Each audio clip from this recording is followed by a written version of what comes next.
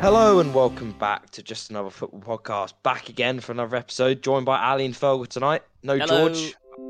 How you doing, boys? We're doing good. Very We're well. doing good. Both are back from some travels. I drove for 10 hours, which was fun, more fun than I expected. But yeah, it's been good. Excellent. Fergal, yourself? Yeah, just back from Madrid. Had a good wee trip there. Very Says warm. Fergal nonchalantly. Enjoyed it. Very warm, yeah, well, it's been same in England, so it's too hot at the moment. But anyway, enough about the weather. That's not on the agenda today. What is, however, on the agenda for today's what episode? a transition. You know me, mate, expert. Nice. Couple of thrillers in West London and I'm not talking about shows or anything like that in the West End. There was a couple of nice football matches that took place, one at Stamford Bridge, one at the Brentford Community Stadium.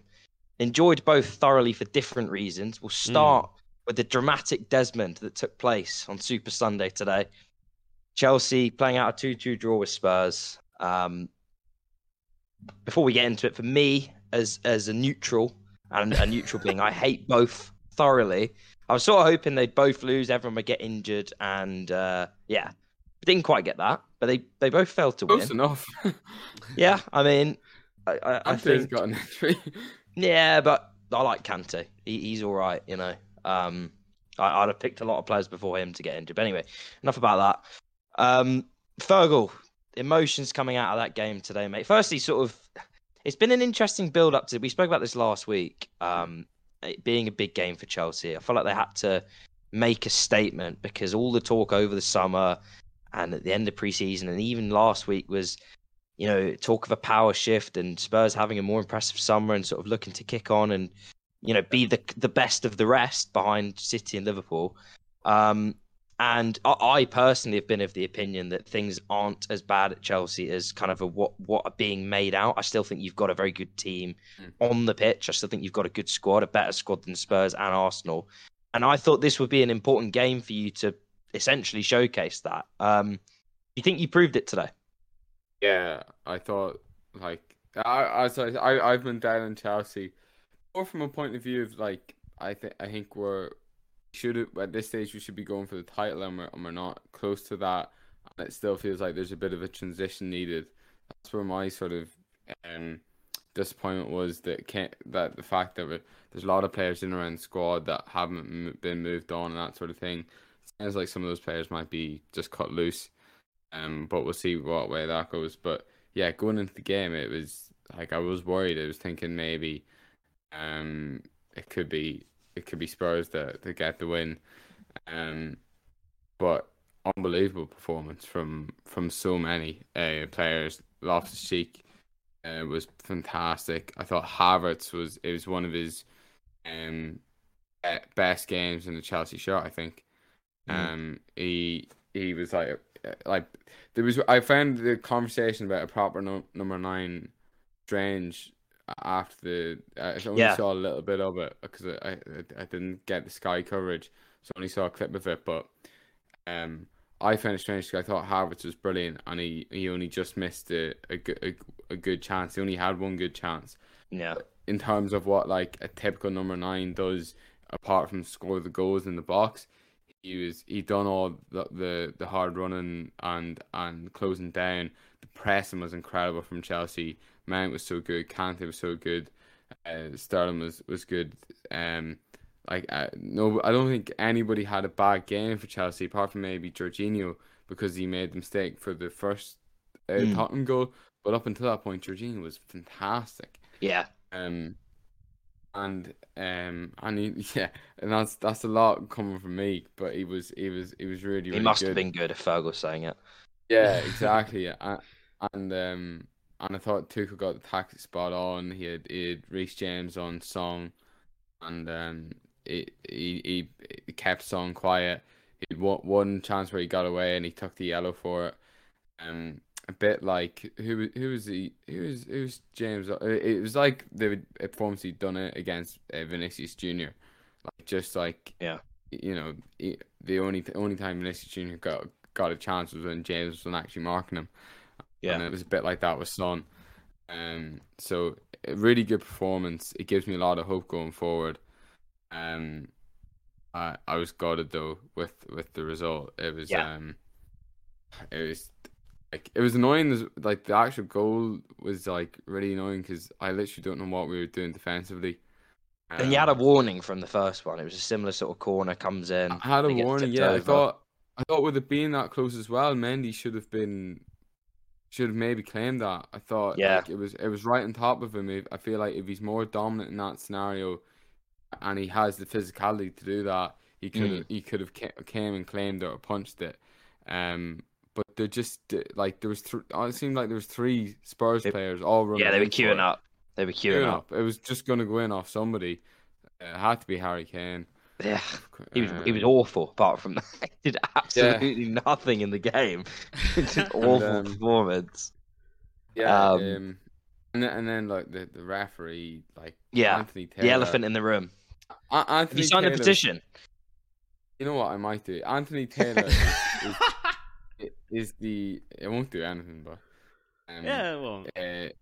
Anthony Taylor, it's actually becoming too regular with him. I'm not usually one of these people that are like. No, but I think every fan base has. They have one referee. Yeah. But it's actually getting ridiculous the amount of incidents that have happened against Chelsea with Anthony Taylor involved. And I like even though the whole thing with the Cucurella one, I'm not too sure. Like I've seen people say it definitely is a red card. I'd like to see the actual law. For me, it should be, but I'm wondering is it in one of these things in the laws of the game? Is there like a technicality where they can get out on that? But at the same time, it was right in front of him. He had a clear eye line of that happening in front of him. Yeah. There was no players blocking him, so he actually should have spotted that. Which is one of these things that annoys me about VAR, which I think is creeping into the game a bit more about like referees not actually making a decision and leaving it up to VAR. But the issue is VAR has a really high tolerance, so it's not like if it was a 50-50 call it'll get looked at. If it's a 50-50 call, it just won't get looked at. Yeah. And even if it's a 70-30 call, it won't get looked at. It feels like it needs to be like as we've seen, like no, they don't look at it, do they? They go. We've had this discussion many times. They go to overturn it. They don't go to have a look. Yeah. And yeah, there's like it's the whole thing about VAR, but Anthony Taylor's just had a howler, and then again they've brought back this let it flow sort of attitude again. I feel like it waned in the second half of the season last season. I don't remember it being as much. I remember being at the start of last season, and it seemed to go. Yeah, I think probably because managers complained. And I've seen a few challenges over the games this weekend that just like it just doesn't feel right. Havertz definitely has fouled before that, before the first goal, and then Richarlison's offside. That's the Richarlison one. That's the one I'm most annoyed at. I don't know if it was the hustle and bustle at the touchline that made them forget to actually have a look at the goal. But Richarlison's in line with the ball, steps towards it. It's not an offside position. It's unprofessional refereeing. Yeah. It's not professional. It's not up to standard. It's not up to par. Actually, just this weekend, that Richarlison one is the worst decision out of all of them. All the other ones I can sort of understand, but the Richarlison ones, you say, I think it actually is unprofessional. They just haven't really done their job there to check if everybody's in an onside position. Yeah, not at all. And maybe they checked it while all the coverage was on the two managers. But I don't know how you come to the conclusion that he's not in an offside position, because it goes an inch past his foot, and it blocks the keeper's side at a point in that. And the other problem with that is that there's an on-field referee, there's a VAR team, it's not even one referee, and then there's two assistants and a fourth official. So the interaction or the altercation between Tuchel and Conte should not be a reason to distract from anything at all, including the foul on Havertz, which is a foul, as a matter of fact. It is a foul. It is a foul. The only thing I would say is on that, how far back are they actually allowed to go? I think we've had this discussion before. But it was such an obvious foul. No, it was. It was. It was definitely a foul. Yeah, and it wasn't that long. There was Bentancur stops. Bentancur stops waiting for the yellow card to be given to him. Yeah. There was another Tottenham Chelsea game in Tottenham Hotspur Stadium 2 seasons ago. I think 2 seasons ago, 1920. Anthony Taylor was the referee. Paulo Gazzaniga was in goal. He came out and literally. I saw this clip earlier. He's trying to volley the ball. Kung Fu kicks a man for. I think it was Tammy Abraham, and the foul was Marcus Alonso. Yeah. And the foul was given to Tottenham. That just about sums up my opinion on Anthony Taylor. VAR overturned it in the end. And they had to overturn it 2 minutes later because the ball was never not in play. After, like, they allowed the foul to be played and then stopped and then went back more than 2 minutes later and gave the penalty. So if that happens, you are allowed because to stop the Havertz one. That's because they're going back to review a penalty. But the foul which was awarded was played. So another phase of play entirely has started. Yeah, but so that's not. They're not checking the goal though, Ali. In that instance, they were going back to check the penalty. An incident. Yeah. An incident in itself. But whereas the Havertz one, they're not allowed to go and review the Havertz incident on its own unless it was a red card. But challenge. Why? It's still a minute and a half ago. Because it's all stupid. They like it. Like in fairness, I don't mind the Havertz one. It's like. I think that's just poor refereeing in terms of VAR. I understand why they put a cap on the phase of plays because how far back are you going to go? You're going to go back to the kickoff, make sure the kickoff was done right. You know what I mean? I get why. It's a slippery slope. Yeah. I get why you have to have a cut point. Anthony Taylor just had a shocker. He missed 2 fouls that were right in front of him that were really, really obvious. And the assistant and the Havertz one, it was right on the touchline, maybe 5 yards away. Yeah, but both of them didn't give it, and Bentancur's reaction tells you everything. That like he knew it was a free kick himself. Yeah. He was almost gonna go huffing off, and he had to switch on again and play on. And it's a shame because it was such a good game, and it still has to be about. In fairness, they've got what they wanted. They got an incredible game. They got a punch up. They got 2 punch ups. They got a punch up, and the only reason that happened is because there was bad decisions. Thomas Tuchel would never, if there was a good Tottenham goal that went in. No way Thomas Tuchel is going to get as annoyed as he did. Though Conte did go over and sort of cheer. He provokes a reaction. Yeah. He provoked a reaction. So like, I don't think that animosity is there. Unless the Havertz incident happens first, that already gets them off their seat, given off, and then the goal happens, and then it all breaks loose from there. So like Sky and everyone have got what they wanted there, an incredible spectacle, a great one for the neutral, and Anthony Taylor and Mike Dean, hats off to you have delivered on pure Barclays. Was it Mike Dean on there? Was it Mike Dean? Yeah. Oh wow! Because he was on our game yesterday. I mean, and he overturned a penalty. He's not really tired, is he? But what I was gonna say is I was staggered. I mean, we all have those referees that you just don't vibe with as a club. I mean, I don't think anyone vibe with Mike Dean, to be fair, but just a lot of people vibe with Mike Dean. He is popular. I think a lot of people vibe with Mike Dean. I don't. When he was refereing against Arsenal for the because he just never gave us anything, but he did overturn a penalty yesterday. So he knows how to overturn stuff. He does know how to get involved. So it's not an excuse. It just I think where you're unlucky is you've mentioned you've mentioned multiple incidents. We've had this discussion before. Multiple incidents that don't go your way, and some of them are marginal. Some of them I think are just bad decisions. For all of them to sequentially go Spurs' way in a game which I don't think they played that well in. I don't think they offered a lot. They stuck in there. If you're going to give them the benefit of the doubt, they stuck at it. I think it was more Chelsea just didn't. So this is what I was going to ask you. Didn't finish them off. If you're going to be critical of Chelsea, I was going to come on to, they played so well in that first half. really controlled the game. Were they ruthless enough? Did it translate into enough chances? Obviously, didn't score enough, but was there enough there, given how well you controlled the game? Or is there still that nagging doubt that it's just not quite clicking in the final third? I thought that I'm much more positive about all that. I think it will come. One of the things that Sterling got to the byline at one point and put a chip ball across to the back Nobody post. there, yeah. Nobody there. That'll come with time. If it had been Chilwell or Alonso on the pitch, someone who had been knows the team, they're at that back post.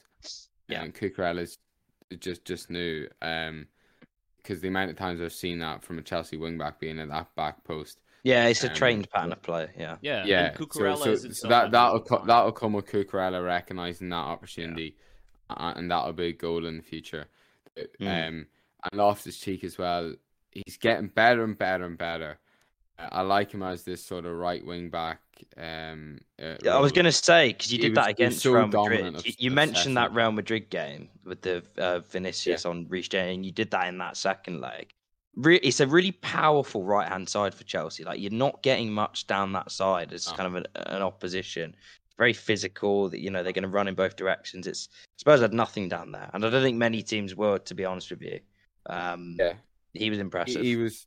He's just Loftus-Cheek. He just needs to get his end product again, because there's a couple of times he made great dribbles and I thought he just should have released it a bit quicker, but he had some great moments, and I think the only thing is I'm a bit tentative about is this was Spurs, so of course we're going to be up for it, and I think there's things writing people off. I want to see this consistently. Yeah. So on to the next game. If we play that well against most other teams in the league, we'll win very handily. Win a lot of games. But I want to see it a couple more times before I fully believe that we're on our way to looking like a really good team. And I will say just one more thing on how Tottenham approached Chelsea and the lineup that had Ruben Loftus-Cheek obviously as a right wing back, and he did so well, but I felt that the backline structure, so to speak, was there to be got at, especially for someone who can dribble as well as Dejan Kulusevski does, someone who can make runs like Heung-min Son does. Reece James is a very, as a third center back, he was in very advanced positions. When Loftus-Cheek is an attacking-minded player for the position he played today. Koulibaly, and I mention this every time, he can be got at and dribbled at, and you can, if someone like Kulusevski can get past him, test him at least. None of that was tried. Harry Kane was way too deep, and it played into Chelsea's hands. Yeah, and then you didn't find those runs from Son because the especially in the first half they were way too isolated, so the ball was never on, which is something Chelsea did really well with. Oh, that was by design though. I think it was to force Harry Kane back, and then you saw the back line push up a little bit to make the team shape for Tottenham more compact, but they never figured out how to isolate Koulibaly, how to figure out how to get out the hole that Reece James would leave. Thiago Silva obviously had an excellent game, but I felt like Tottenham should have done more. They're just so lucky to come away with the draw. I can't believe they did. No, they are. It's a better result than it is performance, and I think absolutely. It's one of those, if you offer them a Desmond, they'll take it, and I know they might have. I don't know if they would have. I honestly think Vogel, given their record there. And let's remember here, right? And I know we mentioned all the positive spin around Spurs, and it's a bit doom and gloom at Chelsea. You played them 4 times last season. You beat them 4 times. They didn't score a goal. They offered nothing in any of those games. Yeah. If you offer them a draw today, they're taking it, especially where they scored 2 goals. Now, they might not have deserved to score 2 goals, but I think that they've got to just take that and move on, because let's be honest, they didn't deserve a draw. They didn't offer anything, really. They as I said, they stuck in there as the best I think you can offer, to be honest. I think if Antonio Conte team sort of had the transfer window that they have and the sort of hype around them. Maybe not the fans, but I think that team should have been expecting more from themselves, and they came away delighted because they were like delighted they got in. They knew they didn't play well. Yeah, they got. That's exactly it. They got out. I'll never slag off fans for over celebrating because no. They're like 96-minute equalizer, unbelievable. Yeah. I thought the players were a bit over the top. I don't know if just don't know if their mentality's there yet for no, Conte said it though. So in his interview after the game, he was like pretty candid about it. Say, look, Chelsea showed today that they are better than us at this stage. On the 14th of August, 2022, they are a better team than us, and they have to change that. If you're projecting for the rest of the season on the back of this performance, you'd expect Chelsea to finish above Spurs, and I still do. I predicted that, and nothing I saw today changes that, despite the fact it's a better result for Spurs than it probably is for Chelsea. Yeah. Absolutely. Moving on. Manchester United. Yeah! I mean, where... yeah, I know, I thought you might like this, Ali. Yeah. Where on earth do we start with this one? I mean... You know what? It's actually starting to get a little bit boring because everything we're about to say now has been said before. It's worse. Like it is worse. It's just about finding the words to express how worse it's getting. Yeah. Not you know what else? Go on. You know what else? It's very similar to that chat. What's now become a meme is the whole Manchester United. Yeah, it's brilliant. That phrase has now become a bit of a meme in itself. But I wonder how long will it be before that phrase, when the pundits are saying it's Manchester United, how long do you think it's going to take for that to be flipped on its head? In that, at the moment they're saying it as it's Manchester United, you should expect so much more. But how long will it take for people to say, the way they say it, like Spurs? Spursy. Spurs. Yeah. How long will it be before Manchester United, to be honest, mate, getting beat again by some it won't be long. And instead of going, it's Manchester United, it should be better than this, it'll be, well, what do you expect? It's Manchester United. I honestly think, stage, but I think we are. I think when you look at these two games that they've started off with, right? Let's give Brighton and Brentford their dues. They're decent Premier League opposition. Like, there's no easy games in the Premier League now, right? And they are well organised and they cause problems, in their own ways. And I think if you're not on it tactically, you're not on it mentally, you're just not at it, you're going to get exposed by these teams. Having said that, I didn't think they'd be 4-0 down after 40 minutes. I have never seen a goalkeeper go down in the way they did for the first goal. I've never seen a goalkeeper dive to a side and close his hands in the way he did, in a way where if the ball is Robert up. Green, no, Robert Green made a mistake that's similar to other mistakes you would see where he went with the long barrier. Yeah, he goes down and the ball ends up sliding between his feet, but De Gea tries to close his hands on the ball while diving in a very easy routine. So you just go down to your side, close your hand, open your hands up to the ball, your other hand's on top of the ball, and you catch it. You just catch it. It's routine.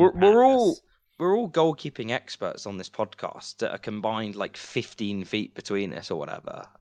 We know what we're doing in goal. We've got a lot of experience. It was dreadful. I mean, it was. It was dreadful. I mean, I think you could have any bloke sitting watching that in the pub and he'd see that and go, that's not right. That is not how you save the ball. I mean, it just didn't look right quite. And it ended up in the back of his net, so it can't have been right. Because it was right between his hands. That but it just set the tone. It set the tone for them what followed, which is just absolutely calamitous. It wasn't just that they were 4-0 down. They were 4-0 down, genuinely conceding some of the funniest goals I think I've ever seen. The second goal, it gets played out, and you can't get caught in your own box like that. I mean, it's just unbelievable to get caught in a position like that. The third goal is so predictable when they pick a team full of midgets, essentially. And I'm not, not Martinez. We're clear on our views about him on this podcast. We don't blame. We absolve him of all blame. I don't like that. I don't like that word. I don't like it. No, I don't like it. No. No. Yeah, we champion all short kings, Harry. It's not about Lisandro Martinez. Yeah. It's about short people. Listen, mate, it's hard to call them short kings when they've lost 4-0. They've done the short... Like, they've not done us proud, mate. It's about people. It's about people. They've disgraced the good name of short people. I'm actually disgusted. I think it's appalling. I think that's the worst part about what I saw from them, to be honest. It's unacceptable. I think, personally, on this one, Ten Hag has to take a lot of blame. I know people are going, he's not had his transfers, he's not got his team there.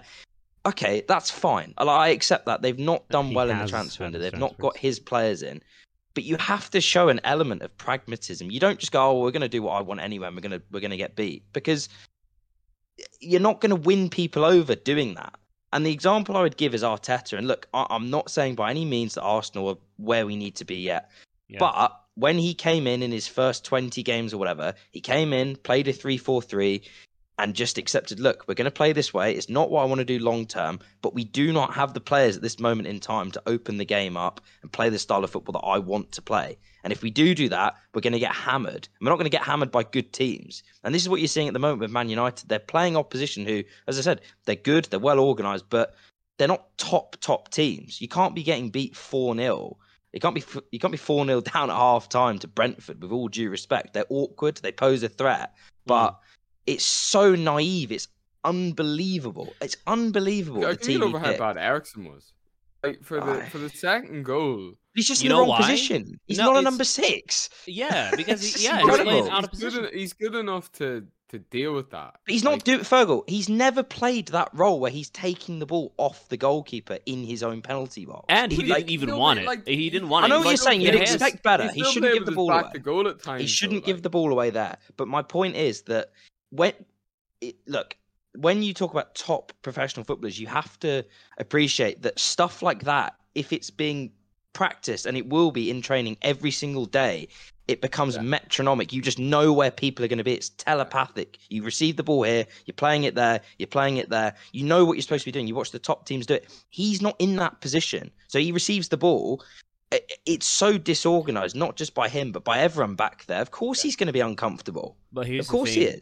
He is. He doesn't even receive the ball because he never wanted it.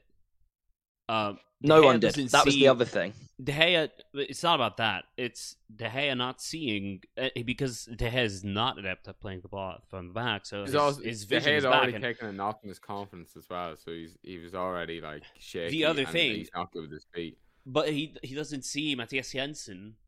That he was like stood right next to Christian Eriksen. You just don't play this ball in this case. If you're a ball playing goalkeeper, you like goalkeepers that play out the back. No, it's a really poor pass to the wrong person who doesn't want the ball, who is in this position not to receive the ball, but to drag someone from midfield for like man marking purposes. Like so you have 3, and then you can have, like, if you play one over the top to midfield, let's say McTominay drops in and receives it, or Ronaldo gets a flick on. That's 3 or 4 or 5 players that you're eliminating from Brentford in one go. That was the purpose of it, I think. So De Gea shouldn't be passing the ball. I think De Gea it's a pure mistake by De Gea. It's not by anybody else, not by Eriksen. No, I think Eriksen's got it. You still can't lose it there. I mean, granted, as I said, he doesn't play still that got position. the option of kicking out for a throw in. But he never receives the ball because he never anticipates it. Because he touches it and tries to get it. He does touch it. He didn't want it. Like, you're right. Yeah, like he doesn't check his shoulder, because if he turns the other way, he actually would have got away with it.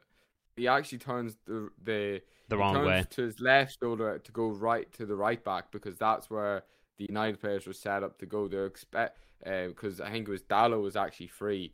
If De Gea had actually chipped the ball into Dalot, they might have got out of the situation.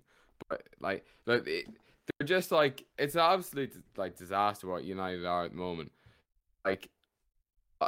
And the whole thing with Arnautovic is just bizarre as well. But it's not just him. It like and that is another example of the shambles that they are at the moment. They're in for him, and then people go mad about it online, and then there's an article the next day in the Athletics, and they're not in for him now because of the backlash that's been received by the fan base. Like that is not how so you. Clear that there's like just so much noise and too many cuts. They're too receptive to it. They are too receptive to fan opinion. And granted, look, we all have our opinions about how clubs should be run, what they should do, what they shouldn't do.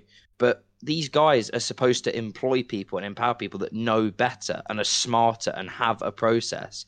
You're not supposed to just buy people because you think they'll sell shirts and get their fan base up. If they genuinely thought Arnautovic, he's the solution to all of our problems, they do it. They'd have conviction. And then because you know you're correct and you know that you've proven right, you go out and buy him. You've belief in what you're doing. Yeah. And the fans will get on board whenever Arnautovic sticks two in. If that's actually the genuine solution to the problem, and we're just, us football fans are just stupid to think that Arnautovic is 34 and past it. Yeah. And he's but exactly, they would know better. There would be a reason as to why they've identified him as the player that they want in that position. They've constantly they've never committed to. I don't think they've ever fully committed to any of their managers they've had since Ferguson. It's always been like, it always feels like they've never fully went for it. Or they've went for it for maybe one summer, but then back at the next. And maybe sometimes that was right. Maybe sometimes that was wrong. But it was under Mourinho as well. Like they didn't want to sign any of the players Mourinho wanted because it went against the culture of United. But then what's the point of getting Mourinho in the first place? Might as well just sack him there and then. All these things like so. It's so clear to me that they have so many of these like people above the manager. They have this board that are very like influential. They have all these like the Darren Fletchers and I can't even remember if he's still there. But like there's so many of these like. No, he is. Yeah, he's still there. Roaming directors of some point, just like in the ether in between, Ten Hag and that car salesman that they have running the show. In between it's just like, what is going on?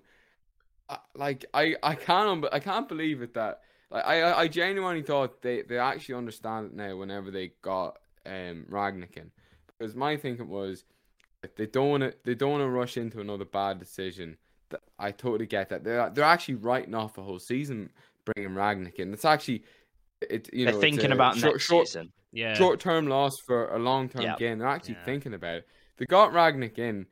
He told them all the answers, and they still went, "Yeah, no, we're not doing that." And then what manager will we go for? Well, what one's the flavour of the month? What one of the fans are on board with now? They're not so big on Pochettino now, so we'll go with Ten Hag. Maybe that's the right decision, but for me, that was definitely dictated by the fans on Twitter wanting fan sentiment. Ten Hag more than Pochettino. Yeah. And like Social now they're in the media position research. they've got Ten Hag, and there's still not a clear process. Like I genuinely think I'd do a better job running Man United. Like you've got to remember as well, Ten Hag has basically been there since the end of April, early May. That's early as well. He was meant to go to a thing end of season tournament with Ajax, left, and he cancelled that. And he was at the Palace game, but he was announced in, I can't remember the date, but it was late April, early May. That's when they said he is the manager, right? And they would have probably known before that. And I would have thought from that moment on that the season was gone by then. They weren't getting top four. That the rest of the games for the last 4 or 5 games, whatever it was, where they went on that losing run, it didn't matter because it had gone. It was all about next season and blowing the whole thing up and resetting, because they had players leaving the club. You got a new manager coming in. He needs players to play his way. I cannot, for the life of me, understand how they're so ill-equipped for the first 2 games of this season, where there is a premium on getting off to a good start. There's 5 games before the window shuts. So even if they get deals done late in the window, if you've lost 3 or 4 of your first 5 games, which, let's be honest, they got Liverpool next week, they could well do that. They will. It'd be against all the odds if they do get a result against Liverpool. Like, absolutely. I say something different? Because obviously all that's happening to United is hilarious and there's no end in sight, and that's great. Last season we were kind of saying the same things about Arsenal. Which I was going to... are in a much better place than Man United are. There is no end in sight for Man United, though, because of the complete lack of a recruitment structure or strategy or personnel, whereas Arsenal had that. at least, and we still didn't realize. And fans of football in general have very short, first of all, memories, and second of all, patience, and that's fine. We're just football fans. We're having fun. We're reacting things. It's a sport. It's it's free fun time for most people anyway. Yeah, but Man United genuinely don't have an end in sight, because there's they don't. no strategy to it, and I'm astonished that that's the case, and that Ten Hag agreed to the job on those terms. It's interesting. We should say, right, so they will get players in. I'm absolutely certain they will get multiple players in now. Whether they'll be any good is a different question. Yeah, the reason the odds now because of the big because of what's gone on. It's not a good position to be in. It's not a good position. All I would say, they'll go out and get whatever big name. They'll probably go and sign De Jong now. They'll probably just tell Barca, we'll give you whatever money you want. The last thing I'd add on this is, if you're comparing the two, because they are essentially in a position where they're likely to lose their first 3 games now, which, as you said, we did last season. We had a lot of players missing. I don't want to make excuses, but I was saying at the time, the team you're seeing now will not be the team for the rest of the season, and it wasn't. And I'm not saying I necessarily expected it to get better to the degree that it did. I just thought it would be better than 20th. Yeah, there's Man United will get better. They'll probably finish 6th. They probably are the best team after but I think they're a long way behind the 5 above them at the moment. What I'm seeing from them is so poor. They haven't improved at all from the end of last season. They're so ill-equipped for the start of this year, and as you said, there's no. They've got really. Let's be honest. They're going to get players in, but they don't know who they're going to be yet, and they've got no one coming back from injury. So there's no one to hang your hat on and go, okay, yeah, but we'll get him back and we'll get them back, and we're missing key parts there, and we'll be better with. There's just none of that. It's all unknowns. It's all hypotheticals and speculating, and it's more that they just can't be any worse than this. They really can't be. What they've spent, and they showed the graphic on Sunday, something like 455 million compared to 55 million from Brentford. Yep. Pound for pound, the worst run football club in the world. I think you can make an argument for someone else, but I think Barcelona. given, I mean, look, I'm not going to argue with that. In fairness to them, it might be dodgy what they're doing, but they're still getting good transfers in. Like the players they're actually signing are they're actually good players. They're still competing at the top level as well. They're still relevant. They won the league a couple of seasons ago. Man United haven't won the league since 2013. Yeah, that is true. And they've not been close either. They just haven't been. Barcelona, they signed Rafinha and Koundé this summer. Everybody will say they're good quality players. The ones United it's actually unbelievable. Just they've had a year to basically, ever since they sacked Solskjaer, they've had from that time to now, or before the start of the season, to plan the whole thing out. What are we gonna do? How are we gonna go about it? What do we want to look like? Yeah, you imagine what. There's loads of stuff that have changed more in that time. Ten Hag must have had demands as well. When they sat down with I don't know why I'm getting annoyed. I'm a Chelsea fan. No, but it's true. So when they spoke to Ten Hag, and we'll move on because it is a boring discussion, but because you're just saying the same things over and over again. When they sat down with him, his position was a strong one because they were so bad when they would have come to him and said, look, we want you to be the next manager of Man United starting next season. What do you want, right? I'm not saying those exact words were said, but there's a discussion of, okay, when I come in, I want to do this. These are the sort of players I want to bring in. This is the style of football I want to. There would have been that discussion. And I can't believe how little they've actually done when you think about it. They've essentially gone, yeah, well, we've got a load of players out of contract. We've got a load of players that aren't very good, that have dragged us to 58 points, our worst ever league tally for 30-odd years or whatever. There you go. Crack on, Eric. I mean, it's just unbelievable. Yeah, I don't know what more to say about it. I love it. I'd love to sit in, imagine the All or Nothing. You could do an All or Nothing series on just the transfer window for United. There'd be enough 8 episodes conversations, of that. 8 episodes, and enough funny meetings that would just be there'd be enough in that for you to just sit back and enjoy and laugh. Yeah, I'd love to have been a fly on the wall for all these discussions whenever Ten Hag was signed on to now. Like, but quickly on that, before we move on, what have you thought of the All or Nothing so far, Harry? Yeah, so obviously, as an Arsenal fan, I have a vested interest in like the people that are in it, the players and the manager and the technical director, the people working above him. It's interesting. I said the same when I watched the Man City one. It is interesting to get an insight into it. I think there are certain things. I like seeing the different meetings that they have. I like you just Cuesta's, what do you call the development fella. Yeah, Cuesta, I find his role very interesting. Yeah.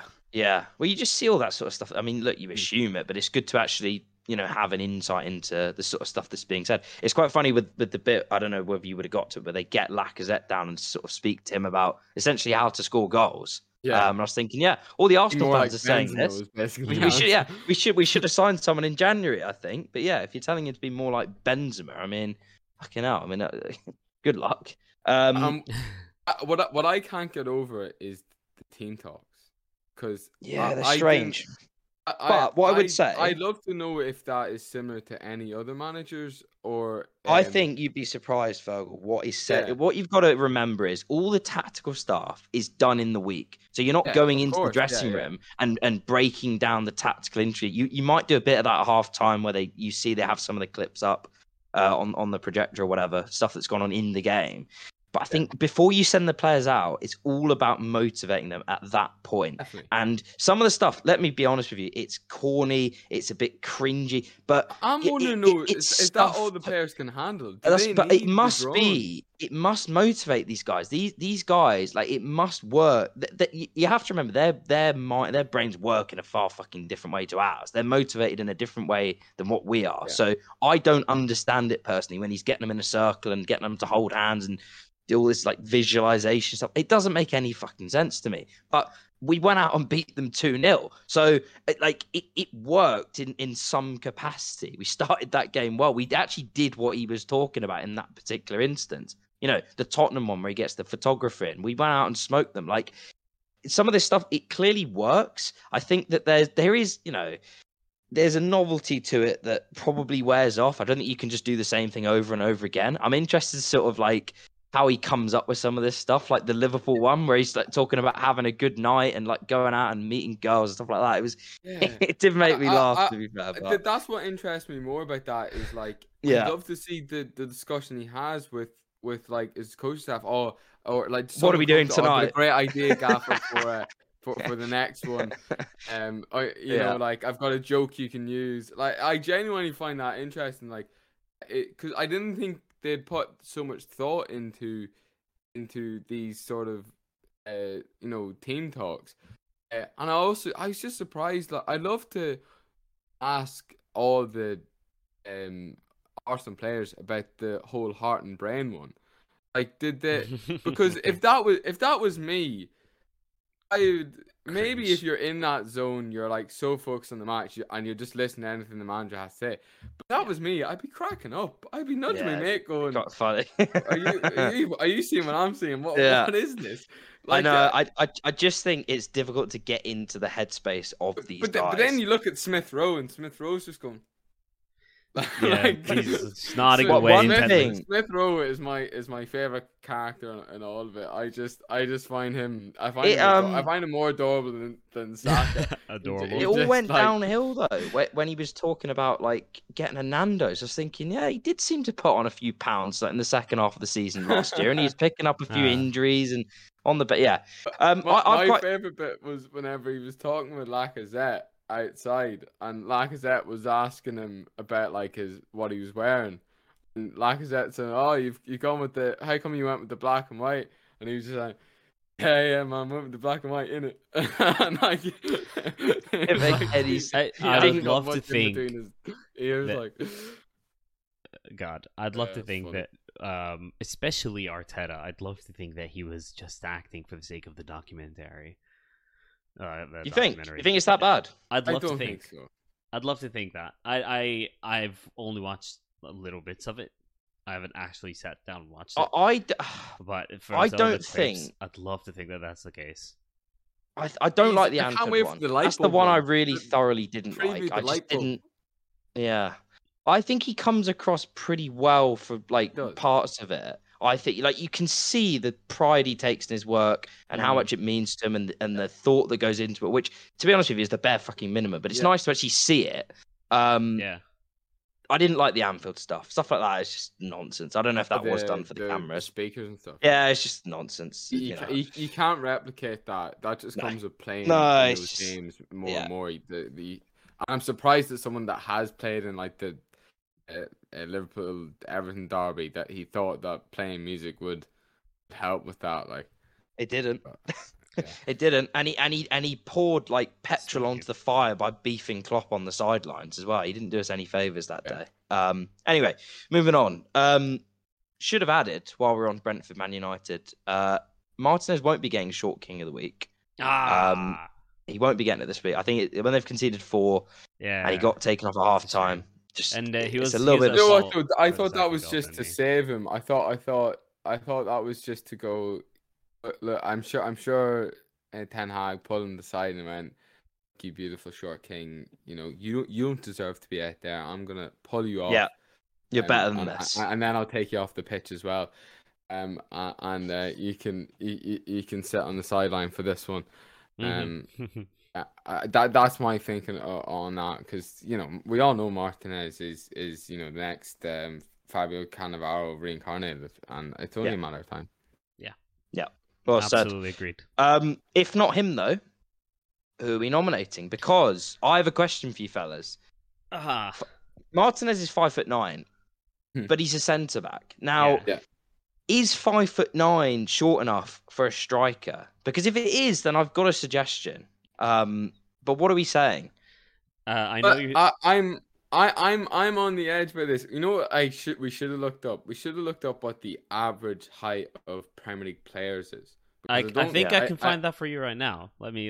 Yeah, if we can find that out, because that would be useful to know. Because I don't think we should be comparing them to the average height of the average male man in the UK. No. Because most Premier League players, a lot of them are selected because they are taller, bigger, which is completely racist in my opinion. I hate that about the game. It needs to be stamped out. Part of the small people. But really. But yeah, no, I think we need to I'm not sure about it. 5'9", I mean it's taller than me, which maybe makes me uncomfortable because he's taller than me, but maybe 5'9" is good enough. It's Gabriel Jesus you're talking about, isn't it? It is. Yeah, I think Gabriel Jesus absolutely has to get it this week. 5'9" is absolutely short enough, and it's confirmed by the fact that, I don't know if it's a fact. It's according to SoccerPrime.com. I don't know how reliable that is. Yeah, the average height of. We'll go off it for now.